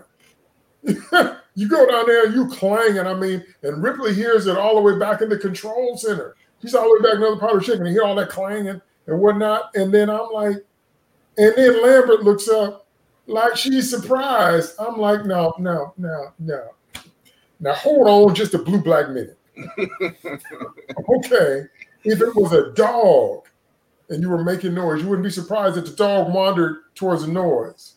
If it were any type of primate and you started making all that noise, you wouldn't be surprised that the primate, wandered toward. Nothing living would surprise you that here come all this ruckus, and at least it comes to see what that is. But y'all are in a fight for your life against a 7-foot monster that you don't know anything about. You got to get some oxygen, and for some reason, you're loud and clumsy and surprised when the thing shows up. I haven't been able to figure that one out. Maybe y'all give me some insight. And then, now, if you know anything about the backstory, the alien actually rapes Lambert. So the alien is cornering Lambert to kill her, and Parker, instead of using a flamethrower, charges. Once again, I'm saying, now wait, dog. Now wait just a second. How come you, if the alien was in front of Lambert, how come you didn't use a flamethrower to just kind of push it back out the way? You could have moved it somewhere because that thing was afraid of fire. But instead, you charged it. And then that thing tore you in two. Okay, and then the last thing you see that Ripley hears is the tail coming down from the alien. That alien actually anally rapes Lambert and kills her, if you didn't know the backstory. Mm-hmm. So that whole thing was horrific. But I still didn't understand what in the world they thought was going to happen out there clanging around. So maybe y'all give me some insight. So go ahead, Nemesis, you first. Thoughts on that scene? Yeah, that final scene. Well, first of all, once again, they've been smart up until this point, and then they split up again. It just so happens that the two people that split off get killed because neither one of them is the main protagonist. So, but it's like, that should be a movie rule. If you're going somewhere, make sure you're going somebody with the main character. Survive. So, yeah. So there's that. The whole thing with Parker charging just made no sense to me. Even hearing the part about her I don't know. It's just at some point, if this thing has got her in its grasp, you got to be like, yeah, I guess you're done. It's like you got to do something. It's like you don't charge in there. I mean, what do you think you're going to do? So Right. it seemed out of character. And then the last thing I'll say is that after watching this movie in Event Horizon, I don't think it's ever a good idea to go in pairs to go get the stuff for the oxygen system. Because the same exact thing happened in Event Horizon. They sent the two people down there to go get the CO2 scrubbers, and they ended up dead. So it's like, you know what? Somebody, if you're in a horror movie and somebody tells you to go get the CO2 scrubbers, the oxygen, be like, hell no. I'll go get the cat, so. Go ahead, Yeah. Steve. Thoughts on you done Mims? Yeah, the one thing I will say in its favor is that at least this whole thing explains why the alien is not going after Ripley while she's trying to save the cat and do the demolition. Because basically it's being distracted by Parker and Lambert. Okay, that part at least there was some justification for, but Lambert ends up Parker ends up going the way of a lot of those horror characters who are like the next to last to being killed, where they suddenly forget all of these skills and all the things that made them competent up to that point so that they can conveniently kill him. You see that? Mm-hmm. He's Billy from Predator. One of my favorite characters. That is exactly what I was going to say. Yeah. Oh, that was my nickname in the Army. Yeah, exactly.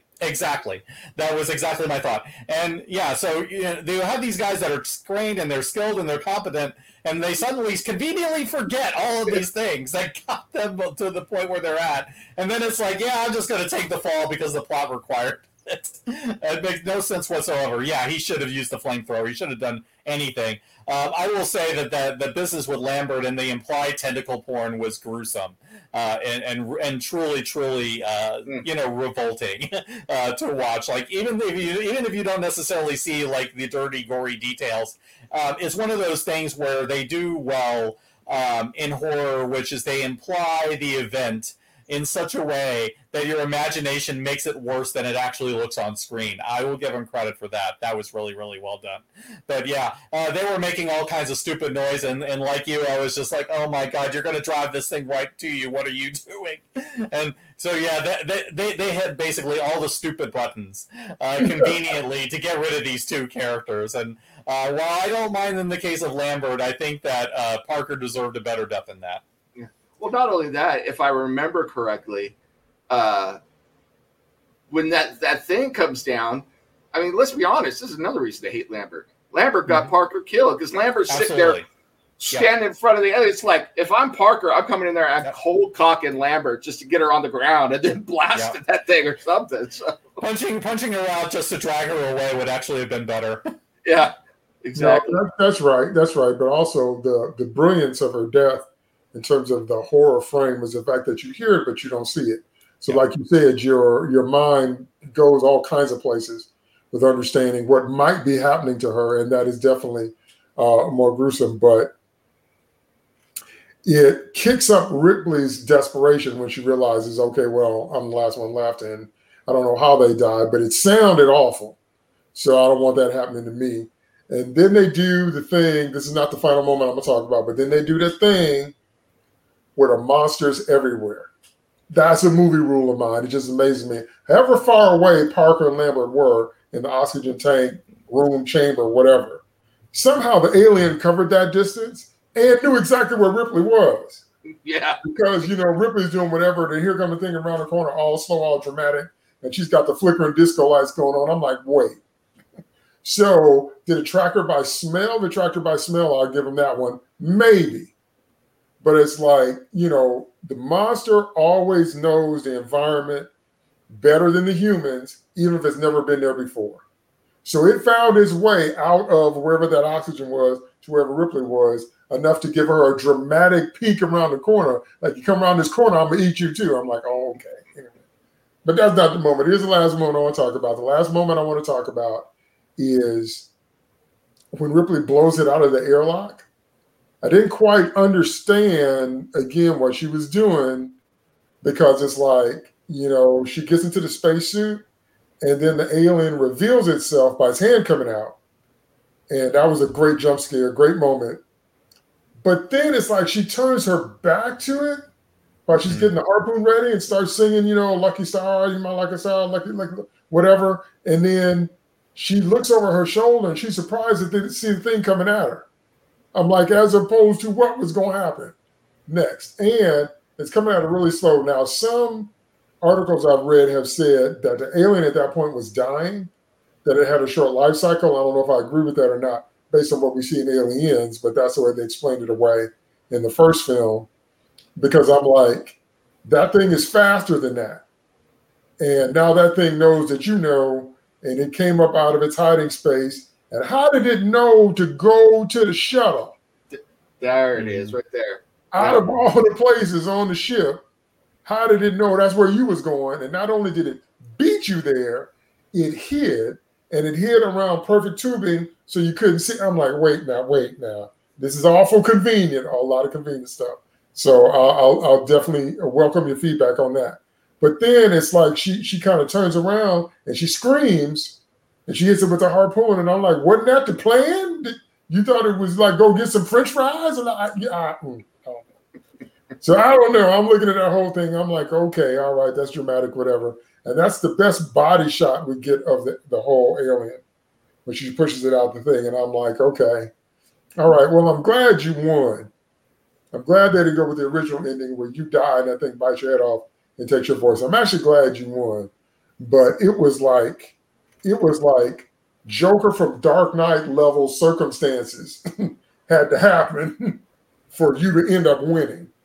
So give me your thoughts on that ending. Start with Nemesis. Yeah, I have a lot of agreement here with you. It's the one part of the movie that feels like it's got some serious amounts of plot convenience in it, because it's like you said, exactly. It not only knew where she was going, it beat her there somehow. So it got past her, got in there, and then hid. So it's like, what is going on now? Does they have teleporting abilities or something? So yeah, it doesn't make a whole lot of sense. And then the other thing, and Alien and Aliens, and even those two movies in particular have a real bad habit of people or monsters being able to use their strength to hold themselves back against the vacuum of space. And it's like, then there's that. Yeah, I don't think so. And it's like, and okay, if you want to do the monster, like, okay, maybe.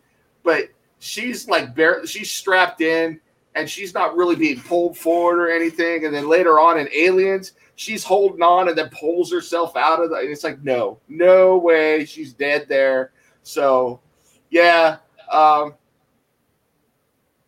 it's tough. I mean, I love this movie, but looking back on it, it's like this is the one part where you're like, yeah, there's some holes here. It's like the rest of it's been great, so I'll give you a pass.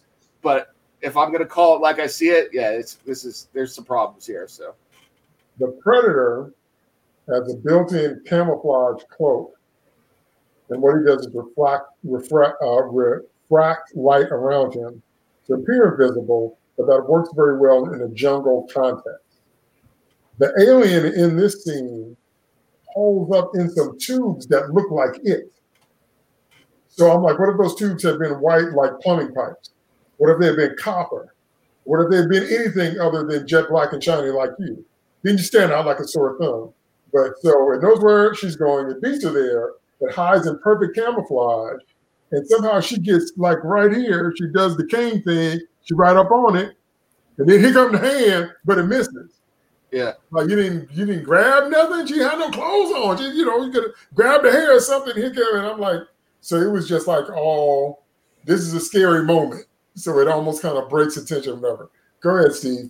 Yeah, I really have a problem with this. In fact, I in general have a problem with final acts that are tacked on, and this was one of them. I have a problem with Man of Steel for the same reasons. That movie should have ended with all of the Kryptonians being sent back to Krypton. We should never have had that fight with Zod at all. This is like that. because the alien should have been destroyed on the ship, and the shuttle should have gone its merry way, and that should have been the end of the movie. But no, we have to have a personal final confrontation for drama's purposes, so we can see this thing really is dead. And because of this, it's just not executed well, and yeah, it's just there's just too much plot contrivance. It's like, okay, yeah, why is this thing here at a point as opposed to any other place on the ship? This thing doesn't know you're trying to blow the ship up. Why would it know, to go to the shuttle? No, I'm not on board with that. I mean, I think it's interesting the fact that she finds this thing sleeping basically, and then it's like, okay, that's scary. What do I do about this now? Okay, that's fine. Wanting to blow it out the airlock, I guess, is fine, but yeah, the execution is what really is the problem with this whole part of the scene, and this is where it feels like a tacked on act, which is kind of unfortunate because everything else is great, and I can even see like the value of the scene had it been done better, but because it wasn't done better, it just comes out more like a sore thumb in comparison to the rest of the movie, which is nearly pitch perfect. You know what I'm curious about? I'm wondering if I'm smelling an executive who didn't like the dailies and what he saw and asked for a rewrite. I'm wondering if that's what I'm smelling. Ridley Scott, I believe, has said that he added that himself, but I mean, he could have done it on the advice of an executive. I have no idea. Well, in Alien 3 and 4, which we'll get to, we actually see the creatures die. In Alien and Aliens, we don't. Both times they're blown away from the ship, but we do not actually see them die. Yeah. So we don't know that thing is dead. It's just away from the ship. Because once Ripley hits the jet engines, it's propelled away by the engine thrust, but we just see it spinning. It's not disintegrated. So we don't know that it's dead. And the same thing with the Queen alien in the next movie, which we'll talk about next week. But yeah, it was one of the few times where I was like, just all this stuff is just awful convenient. And then, I don't know about you guys, when I see the final shot of Ripley in hypersleep with Jonesy, something about that, and maybe that was on purpose, was very morbid to me. It was very eerie. It felt like it still wasn't over, like there was some other thing that was going to happen. It felt like it was the last shot, but it wasn't really the last shot. So I don't know if I'm saying what I'm saying well, but it didn't feel like anything was tied up with a nice, neat little bow. It just felt like, this is the last shot we're seeing of her. But I guess it was so ominous. I guess there were so many more things that could have happened after you're the only person on the ship and then you go into hypersleep. Because there's no one around to wake up, or before you or instead of you. Or just, I don't know. It just felt very much like I don't know, like it was the upbeat and it was something else was going to fall and then the movie was just over. I was like, oh, wow, okay. So hard not to, think about what happens next, like we said. But overall, this is still one of the best films ever made, in spite of our little nitpicks. Still highly recommended, still pivotal. It still created Alien and Aliens. Created all the tropes that you see now with films of their type. Mm-hmm. So whenever you have an insectoid type antagonist, they're going to use a trope from Alien or Aliens, almost guaranteed. So yeah, in spite of all those moments, I absolutely loved it. So the last thing we'll talk about, and then we'll wrap up, is by film's end, what did you want to see more of? Because this is key. Now, for those of you that don't know, Ripley's part was originally supposed to be played by a man, and they switched at the last minute to hire Sigourney, and Ripley became a woman because they were reading something over in the script, and they said, well, let's flip the gender and make the character more interesting, and that's how Sigourney got on, because Ripley was originally a man. But also, like we talked about before, like how would we have written the sequel? But here's, again, my question to you now is, where did your mind go? And again, we have to try to divorce ourselves from the sequels. Where did your mind go when you saw that last shot? Because I just told you where mine was like, there's got to be another jump scare in here somewhere. This can't be it. This doesn't feel like it's the real end. I thought the thing was going to come floating back, and we'd see like the last shot would be a silhouette of the thing outside, like it's found its way back, or something like that. But where did your mind go when you see Ripley, last surviving member of the Nostromo, signing off, hypersleep, her and Jonesy, credits? What'd you think about that? Start with Steve. Yeah, I don't know. I think when I saw it the first time, you kind of knew that there was more coming, and you knew that, Ripley was going to be back in the next movie, and you knew the aliens were going to be back in the next movie. So, I think by then you were already kind of preconditioned to be spoiled in that respect. But I always kind of felt like there were a lot of unanswered questions, like about Ash, about Weyland-Yutani and what their role in this was, and I don't even think Aliens really addressed it that much. And it's because we really don't know exactly what happened to the alien. I mean, it looks like it's implied to be destroyed, or at least killed, or at least vacuumed. But it could have survived. I mean, we certainly haven't seen the last of that ship on the planet. We certainly haven't seen the last of the planet that they were from. What did the Weyland-Yutani know, and when did they know it? Because they clearly knew about other creatures like this. Now, I do have to wonder how much of that, comes from Prometheus, which I think is a different question, but I'll leave that for now. I feel like, it's a movie that set itself up for sequels, and they did eventually, do that. But I think it's like, but it's a movie I think that generally holds on its own for what it is. Ripley survives, Ripley gets out of there, after this horrific experience, and they go on their merry way. We don't know where they'll turn up. We find out later, in the sequel and all of that. But it really feels as much a setup for new films as much as it is a story on its own. And as a single unit of entertainment, it works. It's just that it leaves enough to make you want more, and I think that's probably why a sequel was greenlit and then made. Leaves you enough to want more. Okay, that makes sense. Go ahead, Nemesis. It's kind of hard for me to say exactly, since I knew that another movie came afterwards. But watching it, I was really struck with the fact that she was going to be just floating through space for God knows how long, And so I was really struck by that, and the fact that, where is this going to go when she eventually gets rescued? If she eventually gets rescued, what is she going to wake up to find? So if I had seen Alien first, and not Aliens, I was thinking about that. And I put all those movies on my mind.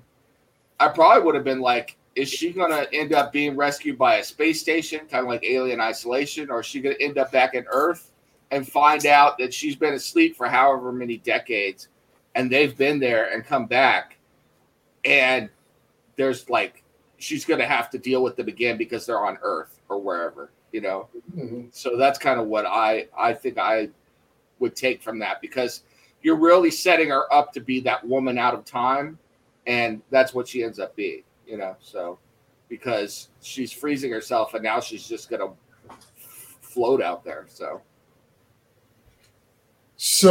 for those of you that want to get into any more extended Alien material, there's a ton of stuff by Dark Horse. You want to start with the Dark Horse novels, but also you could start with Steve and Stephanie Perry novels, which are my favorites. The first one they wrote was called Aliens Earth Hive. And it talks about what happens when those things finally get to Earth, because we never see that in the films. But that's a book you might want to go check out just for our audience. Aliens Earth Hive. It's incredible. It gets deep. It talks about religious zealotry, worshiping them, people sacrificing themselves, the bio-weapons angle, the fact that they can't control them once they get here. Very much like Jurassic Park, like we thought we could control something, but we can't. It's really, really great. So definitely, if you can't get enough alien stuff, if you're an alien or aliens aficionado, that's where you want to go for more extended stuff. So yeah, all in all, I would say in terms of our consensus, we give this movie 2 thumbs up. It's a brilliant film. It's a seminal film. It's a pivotal film. And besides of, our just little nitpicks or whatever, it's great. You can watch it multiple times. It qualifies as a horror film. We can't understand anyone that tweet that I talked about saying otherwise. It hits all the tropes. It creates all the tropes. So it's just really, really great.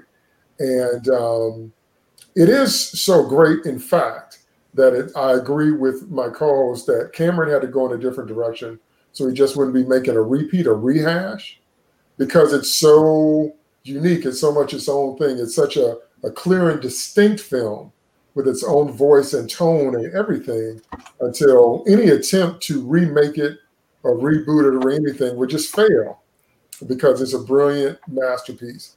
And so Cameron was right and wise to take it in another direction. And that's what we're going to talk about on our next pod, because we're definitely going to review Aliens, the sequel, my favorite movie of all time, bar none. And there's a lot of things around it as well, a lot of things around that movie. So I want to thank my co-host for this excellent pod. Thank you so much, Nemesis. Oh, no problem. I love this franchise. The only thing I'll add is, if you have not enjoyed these films, please watch them in order. For someone like me, watching the first Aliens and it's multiple aliens versus multiple humans, going back to watch Alien, you kind of had to put that out of your mind, because I don't know if it's a reflection of the aliens being nerfed or how much firepower Colonial Marines actually have. Mm-hmm. But seeing multiple humans against one alien, it can be a bit of a letdown if you don't watch them in order and then see it that way. So that's what I would recommend for sure. But even with that, great movies, absolutely enjoyable, just a classic and a staple in science fiction. Go get it. Science fiction and horror. So, because you can have horror in space. It is indeed a staple. Thank you so much, Steve. Yeah, this has really been a fun movie to watch. And I will say, I didn't come into it. I didn't grow up with Alien or Aliens, but they have become favorites, as I've been experiencing them in recent years. And, the first two movies, I would say, if you just watch those, you're going to be pretty well set for life. Those are absolute classics, and it's going to be really a lot of fun. And I look forward to talking about Aliens as well, because there's a lot to unpack with that one. So until then, this is Steve, last survivor of the Nostromo, signing off. Till Jonesy comes in and knifes you. So yeah, that's right. That's right. Until we get our third reveal that the cat was in it all along. Thank you so much for checking us out. Those of you that are listening to us on the podcast, thank you for listening. Don't forget to check out the other pods we have on United Capes Podcast Network. Those of you that are watching the YouTube video, thanks for checking us out on the video, and check out all the other videos on the channel. And we will see you next time on the next episode of Sloppy Spoilers. Spoilers.